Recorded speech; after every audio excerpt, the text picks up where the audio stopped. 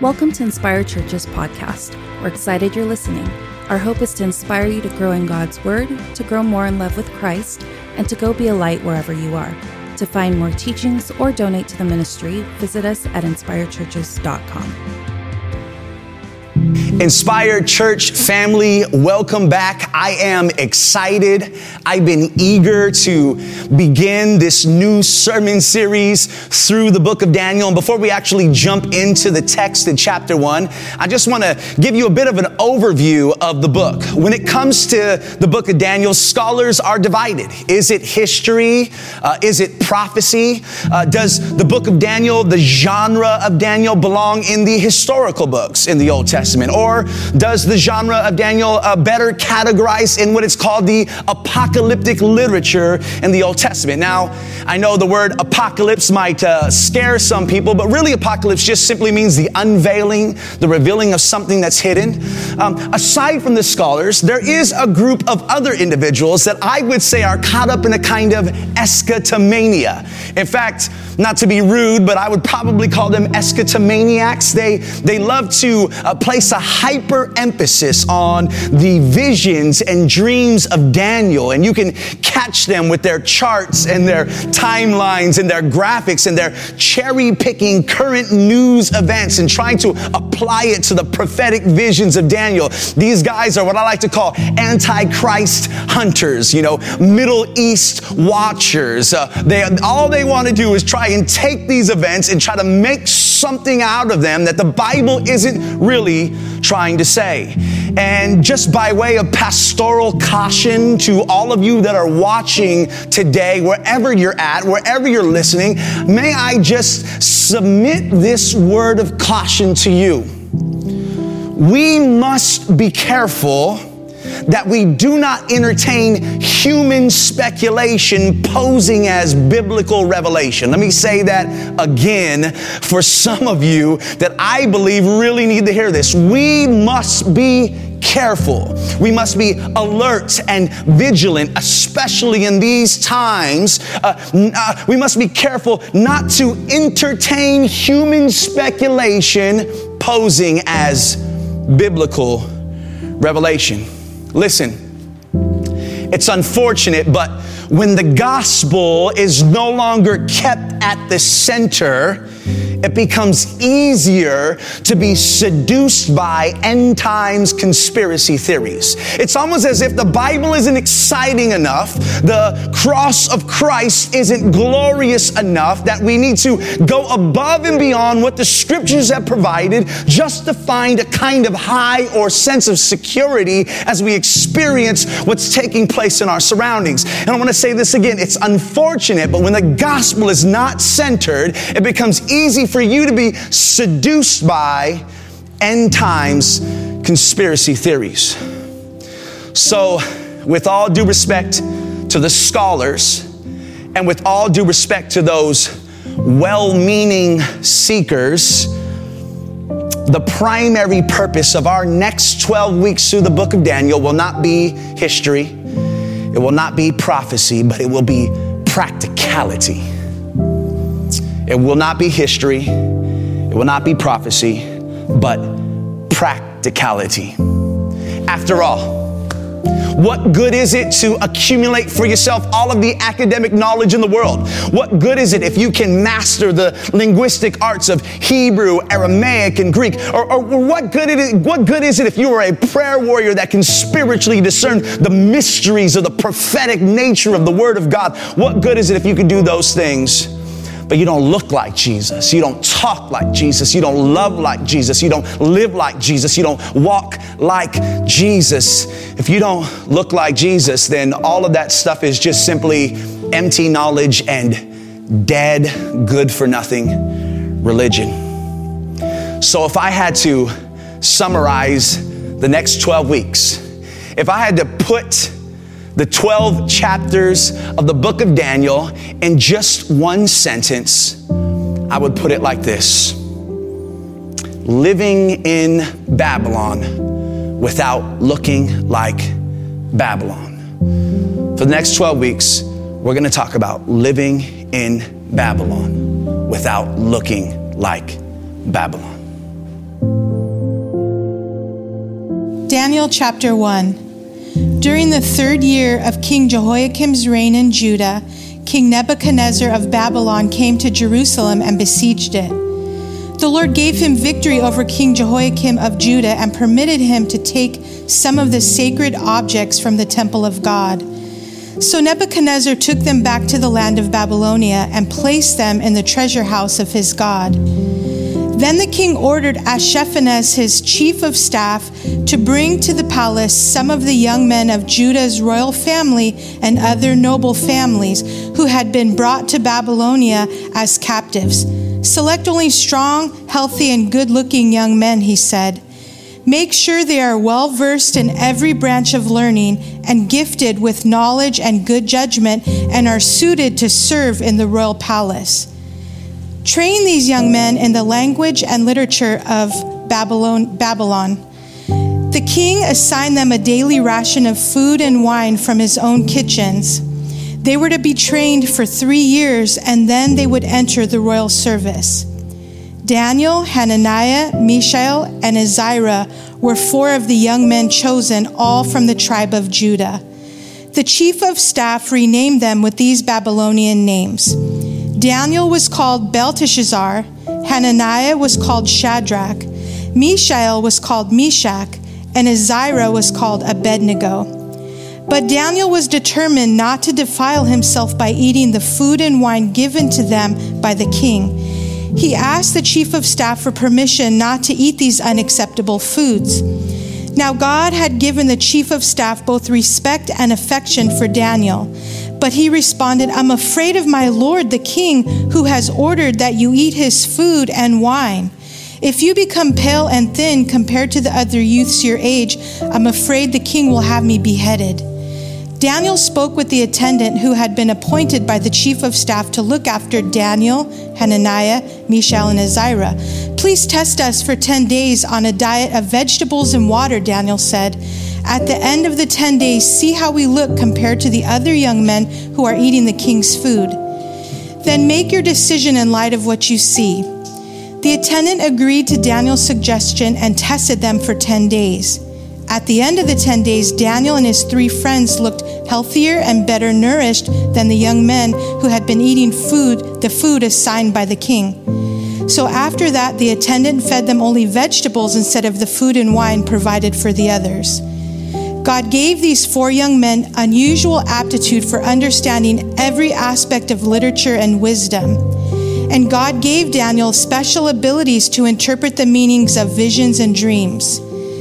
When the training period ordered by the king was completed, the chief of staff brought all the young men to King Nebuchadnezzar. The king talked with them, and no one impressed him as much as Daniel, Hananiah, Mishael, and Azariah. So they entered the royal service. Whenever the king consulted them in any matter requiring wisdom and balanced judgment, he found them 10 times more capable than any of the magicians and enchanters in his entire kingdom. Daniel remained in the royal service until the 1st year of the reign of King Cyrus. What an amazing yet tragic opening to the book of Daniel. And my desire today is to set the tone, to set the stage for the entire story. I hope you plan to be with us for the next 12 or so weeks as we read through the scriptures and travel together on this amazing journey that has really started off very traumatically. And so today, my desire is to retell the traumatic story of chapter 1 and then to answer the question, how was Daniel and his boys able to live in Babylon without looking like Babylon? And if I have some time at the end, I may geek out on The Mandalorian, so I will keep you posted if I have time. But I want to tell this story of chapter 1 in 3 acts. And if you're taking notes, I'll give you the acts up front so that you have an idea of the direction that we are headed. Act number 1, Jerusalem, the city, is besieged. Act number 2, the temple is robbed. And act number 3, the people are exiled. Act 1.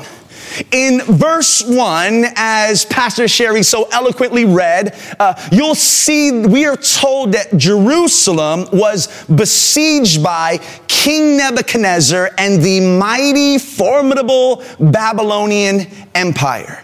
Now, I want to describe to you the cruel nature of a siege. Now, all warfare is cruel at some level, but specifically the tactic of sieging a city is especially cruel. You see, the goal or the strategy of a siege was to quite literally suffocate the city into submission.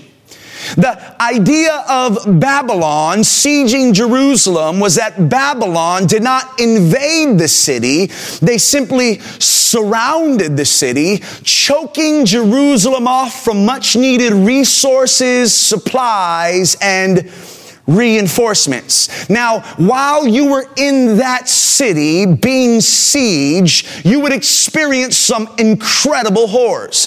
First of all, if starvation didn't kill you, then the lack of sanitation would. What do I mean by that? As the supplies were being cut off and the steady stream of ingoing supplies and outgoing supplies were cut off from the outside, the people in the city would slowly begin to starve to death. The death toll would begin to mount with those most vulnerable, like infant, children, and the elderly. They would begin to succumb to starvation as their bodies weakened. Now, of course, with no way out of the city and bodies piling up, there was no place to put these bodies. Can you imagine the horrible scene, the horrible smell as bodies began to stack up on the streets because there was no place to bury them, burn them, or place them? And again, if starvation didn't kill you, the lack of sanitation would, because those bodies would begin to attract disease-riddled rodents and disease-riddled bacteria. And before long, the city would look like kind of an ancient zombie apocalypse. This once beautiful, thriving city of David, Jerusalem, was now just a wasteland full of criminals, scavengers, and those desperate simply to survive another day.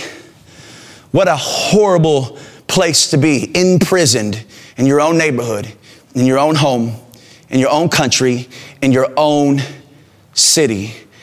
And really what would happen in these sieges is that at some point the enemy from within would become way more frightening than the enemy from without. And ultimately, Jerusalem would surrender and allow the Babylonians to come in. And in Act 2, we're told that this is exactly what happened. In verse 2, the Babylonians get in the city, and Daniel includes a special detail when he tells us that King Nebuchadnezzar robbed the temple, taking from the temple some vessels from the house of God and bringing them into the treasury of his own idols. Now, I remember visiting a friend's church in the hood. It was a really rough particular part of a neighborhood. And as I was driving in to speak at this church, I noticed that there was graffiti everywhere. I mean, nothing was off limits to these graffiti artists. The graffiti was on the stores. Graffiti was on the walls, the sidewalks. Even the homes in this neighborhood were full of graffiti. But as I pulled up to the church, I noticed that the church was spotless. There was no graffiti on any wall, in any place. And I remember looking at my friend and asking him, "You must clean the church up often." And to my surprise, he replied, "We never clean the church." It turns out that in that neighborhood, there was some kind of unspoken rule, some unspoken code that everything could be graffitied, but not the house of God. I remember another story. I was in a youth group, and there was a young man who was in youth group with me, and he would actually sell marijuana after youth group. And I remember watching him after church one night. he stepped out of the church, he walked across the street, and then I remember seeing kids from the church walk across the street to purchase weed from this young man. And he would do this almost every week until one day I got a little brave and I asked him, look, why do you go across the street to sell weed to kids in the church? It was really interesting. He looked at me kind of crazy. He's like, I would never disrespect this property. I would never disrespect the house of God like that. Now, as misguided as that was, I mean, honestly, he was selling marijuana to church kids. Inside of him somewhere, deeply ingrained as, again, misconstrued and misguided as it was a restraint, right? Some kind of fear of God that he would not want to defile the house of God. And so he went across the street to do what he had to do. You see, when it came to King Nebuchadnezzar and the Babylonians, because they had no knowledge of the God of Israel, there was nothing holding them back when it came to tormenting God's people and robbing God's house. Act 3, the city was besieged, the temple was robbed, in verses 1 and 2, and now in verses 3 through 7, the first wave of Jewish exiles were taken into Babylonian captivity. Now, despite what you might think, this was not just an act of random selection. They just didn't go and say, pick a number and we'll take you into exile. The scripture explicitly describes who was taken by the Babylonians first. And the scripture tells us that they were royalty, they were nobility, they were educated. Now watch, teenage boys. Wow.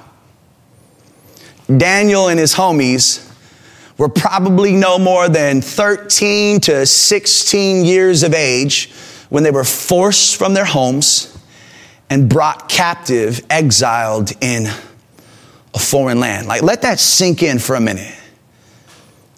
Teenage boys. Maybe you have a teenager at home. Maybe you have a child at home that you care about, that you love. 13 to 16, possibly 17. Taken from their homes, never to see their families again, carried as slaves, captivity, exiled in a foreign land.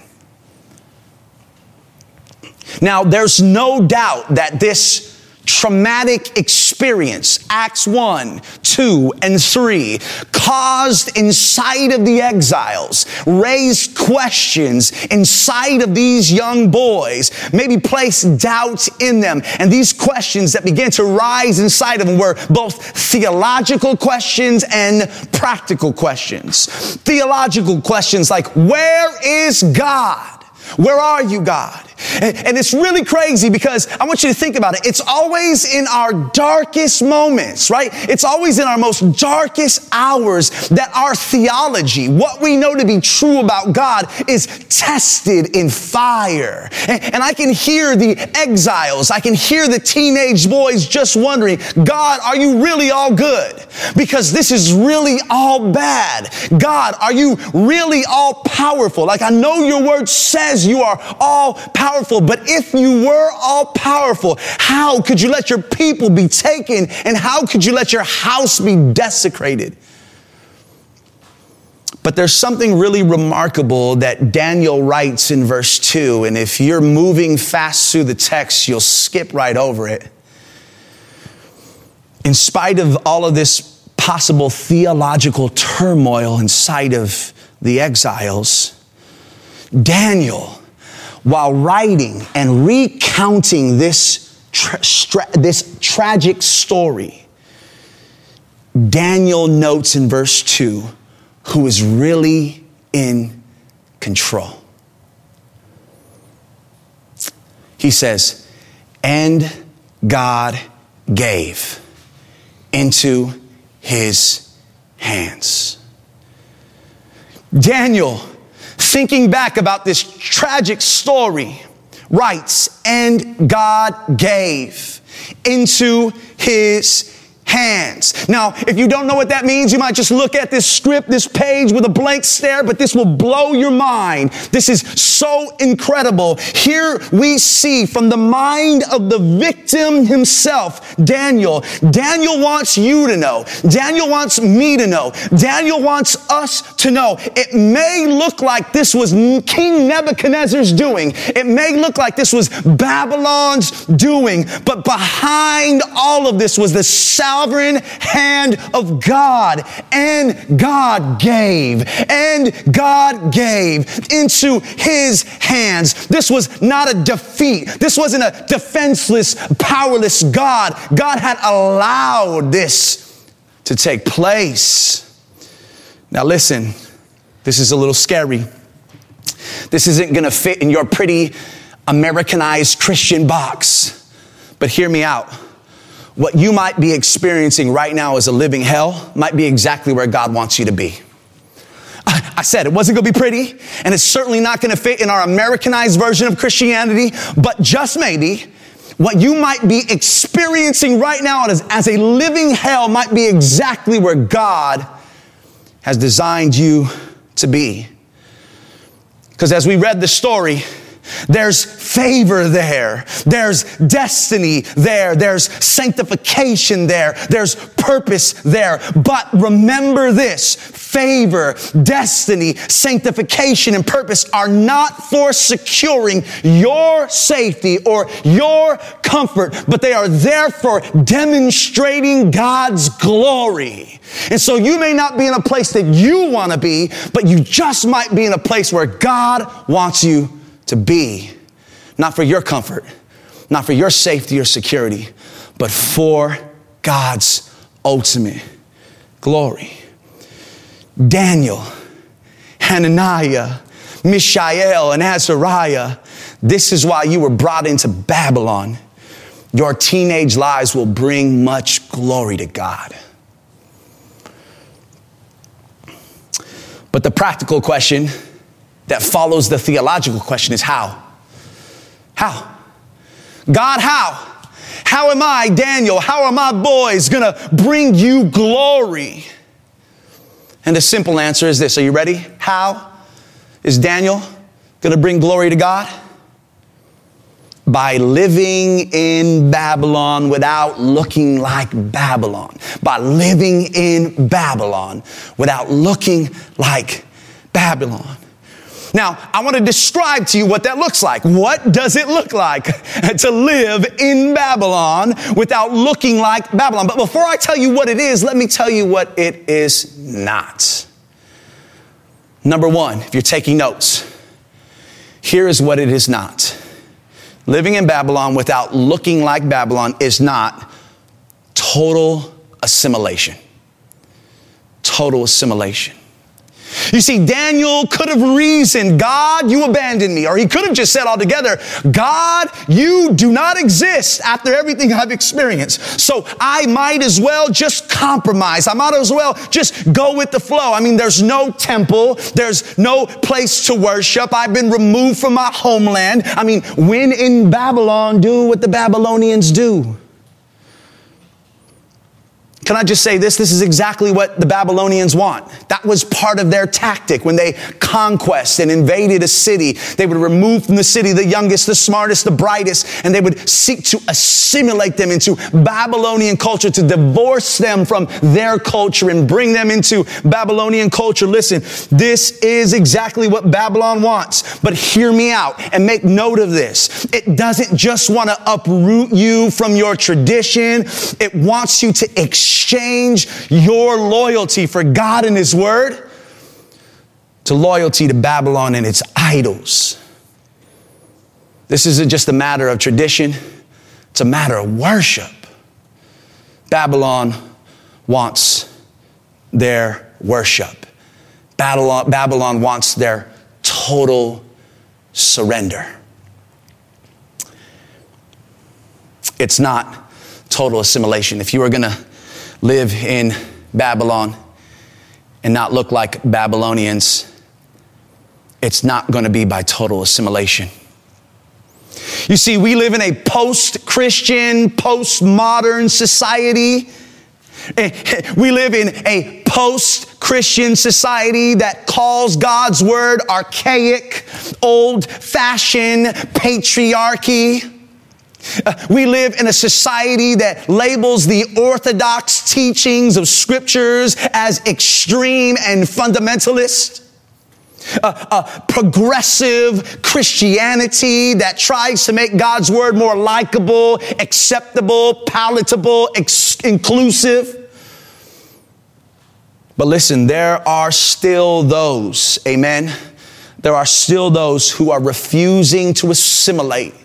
There are those who are refusing to compromise because they know if the salt loses its flavor and if the lamp is hidden under a basket, it'll no longer retain its ability to light up the room or season the food. I feel like I got to say that again because some of you went to get coffee. Listen, there are still those that are living in a godless culture that understand that they themselves will not bow their knees to idols, will not bow their knees to this kind of rhetoric. Why? Why are there still people of God looking like Jesus, loving like Jesus, living like Jesus in a godless world?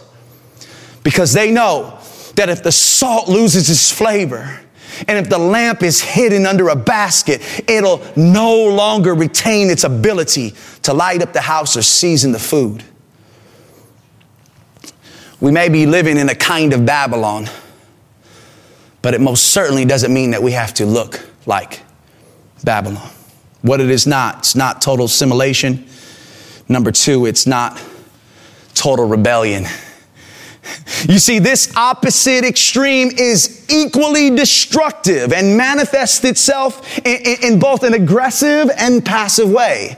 What does it mean to live in Babylon and to be in total rebellion? Well, there's an aggressive way to manifest this, and there is a passive way to manifest this, and it may feel or seem like right, but it is equally destructive as assimilation. You see, the more aggressive way to live this kind of rebellion out, to be a rebel, is to live like the Zealots in the time of Christ in the Gospels. I don't know if you remember the Zealots, but they hated Rome. Rome was the occupying force over Jerusalem, and so they believed it was their God-given duty to literally kill Roman soldiers. These rebels were convinced that they were in some kind of a holy war. They claimed Christ by any means necessary, including hurting and harming others. Now we see this all the time, extremism, people bombing, people shooting, terrorizing, killing.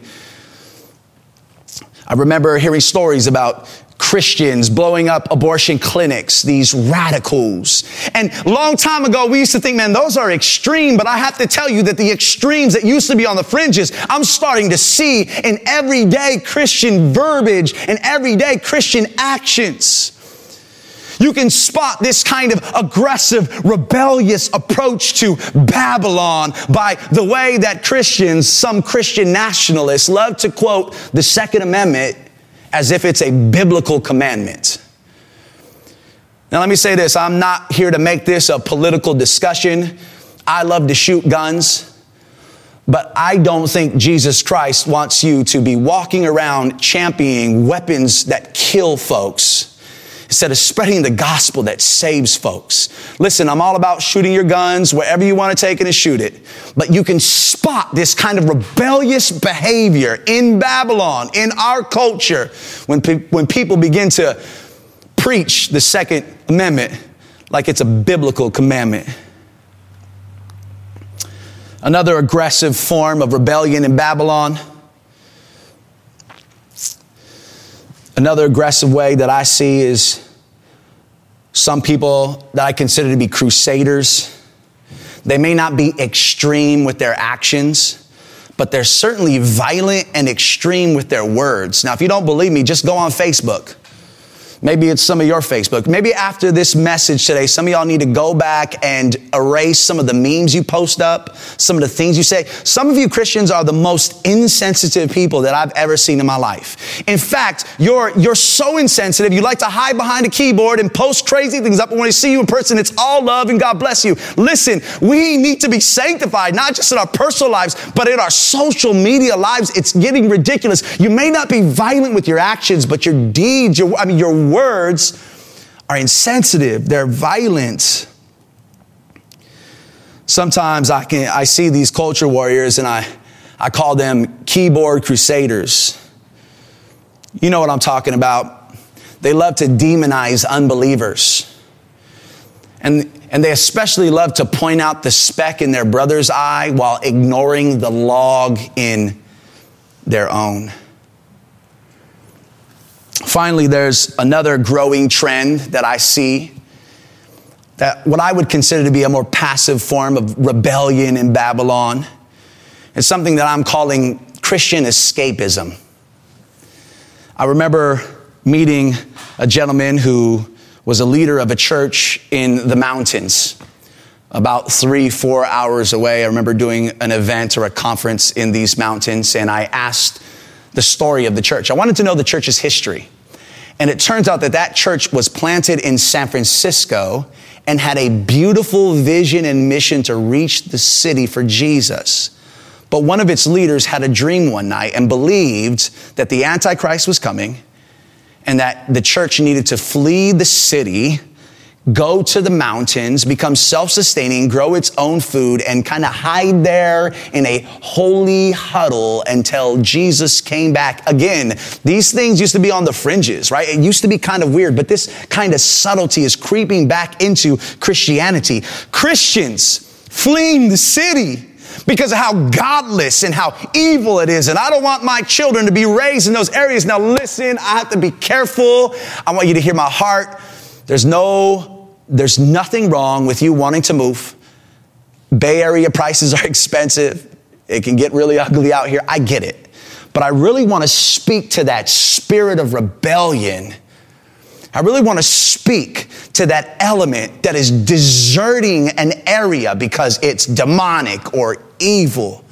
The last time I checked, the great commandment, Jesus said to go, not flee. Can you imagine if Daniel did that in Babylon? Could you imagine if Daniel told God, you know what, I'm not going to be in Babylon. I'm going to go and leave and live in the outskirts. But that wasn't the plan for Daniel. Hear my heart. Escaping Babylon was certainly not the plan God had for these boys.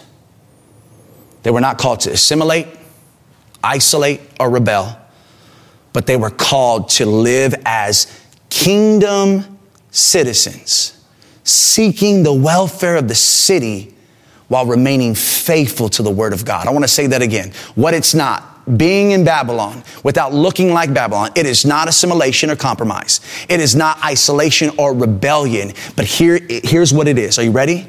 It's living as a kingdom citizen by seeking the welfare of the city and remaining faithful to God's word. How was Daniel and his homies able to accomplish all of this? By knowing what to say yes to and knowing what to say no to. If you read the story, Daniel said yes to new names, right?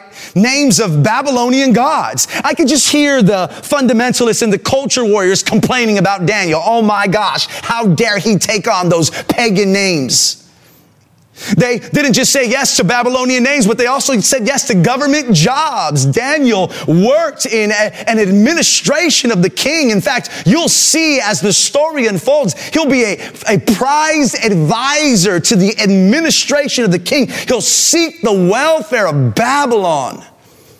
I could just imagine, there they are again. How dare Daniel work for a demonic government that steals land and takes lives?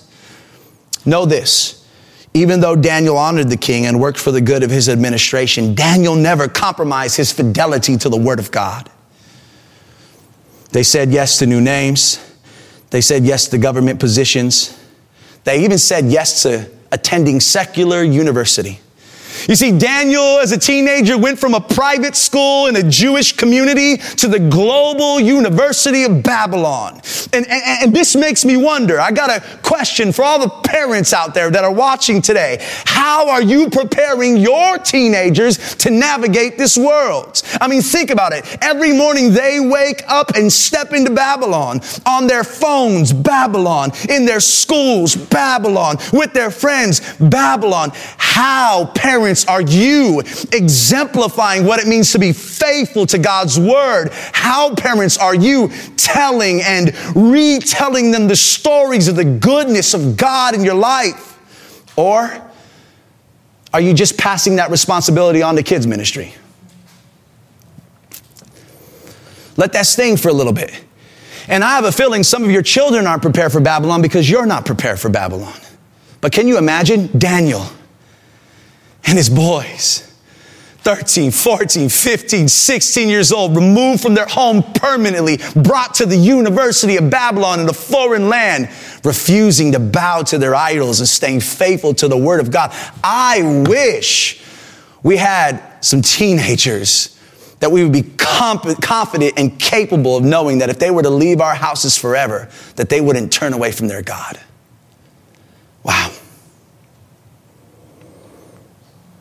Of all the things that these boys said yes to, the one thing they said no to was the king's food. That's an odd thing to say no. I mean, I want food. I'm not going to say no to food. I mean, I'm going to say no to the names. I'm going to say no to the government job. But man, you will bring me some food. I want the food. But out of all the things they said yes to, they said no to the food. Why? What was it about? I mean, it certainly must have been enticing and tasty. This was the king's food, y'all. And it was probably tempting and inviting to celebrate the perks of being inside of the courts of the king. Why did they say no to the food of the king? See, Daniel and his boys refused to violate God's law concerning unclean food, concerning food dedicated to idols. And I want you to know this wasn't just about food or wine, but about faithfulness and worship. These teenage boys respected fully, yet courageously set the tone for the rest of their time in Babylon. They were willing to live in Babylon without looking like Babylon by knowing what to say yes to and knowing what to say no to because they knew the word of God. And their faithfulness to God and their fidelity to his word was more important than the idolatry, the luxury, and the pleasures of Babylon. This is the way. We're calling the next 12 weeks Exiled. This is the way. And if that reminds you of The Mandalorian and Disney Plus, you're absolutely right. But did you know that the early believers, the early follower of Christ, also called themselves followers of the way? Now, when you think about The Mandalorian, what was the way? Well, the way was a code of life. It was a rule. It was an ethics. It was a creed. Every time a Mandalorian would see one another, they would know what the way was. In fact, I geeked out a little bit. I looked at Wikipedia and I hit up my friend Ara, who gave me some ideas about the Mandalorian culture. And I was curious about what that creed was. What does it mean when the Mandalorian says this is the way? Now, there's not a lot of writings about this, but there are 3 codes and creeds that they followed. Number 1, seeking justice through single combat. This is the way. Following through when a deal is made. This is the way. And for some clans of Mandalorians, never to remove their helmet and reveal their face to any living creature. That was the way. Now, the same could be said for Christians, except it wasn't a creed, it wasn't a code, but it was a person in Jesus Christ. For the early believers, following the way meant living a lifestyle that looked like Jesus, even if that lifestyle invited persecution, resisted temptation, denied pleasure, or made them a cultural outcast. What in the world would motivate anyone to live in a way that would invite persecution, deny pleasure, and make you a cultural outcast? Well, the book of Daniel will answer that question. We serve a God who is in total control. One day, all of his enemies, all empires, all worldly pleasures will pale in comparison to the everlasting kingdom of God. This is the book of Daniel, and this is the way, living in Babylon without looking like Babylon. I hope you join us next week as we continue our journey. God bless you. Thank you for joining us for this week's Inspire Churches podcast. Don't forget to share or subscribe to join us every Sunday. You can keep up with Inspire Churches through Instagram at Inspire Churches or on Facebook at facebook.com/Inspire Churches. To support the ministry, you can click on the link in the description or visit us at inspirechurches.com for more information.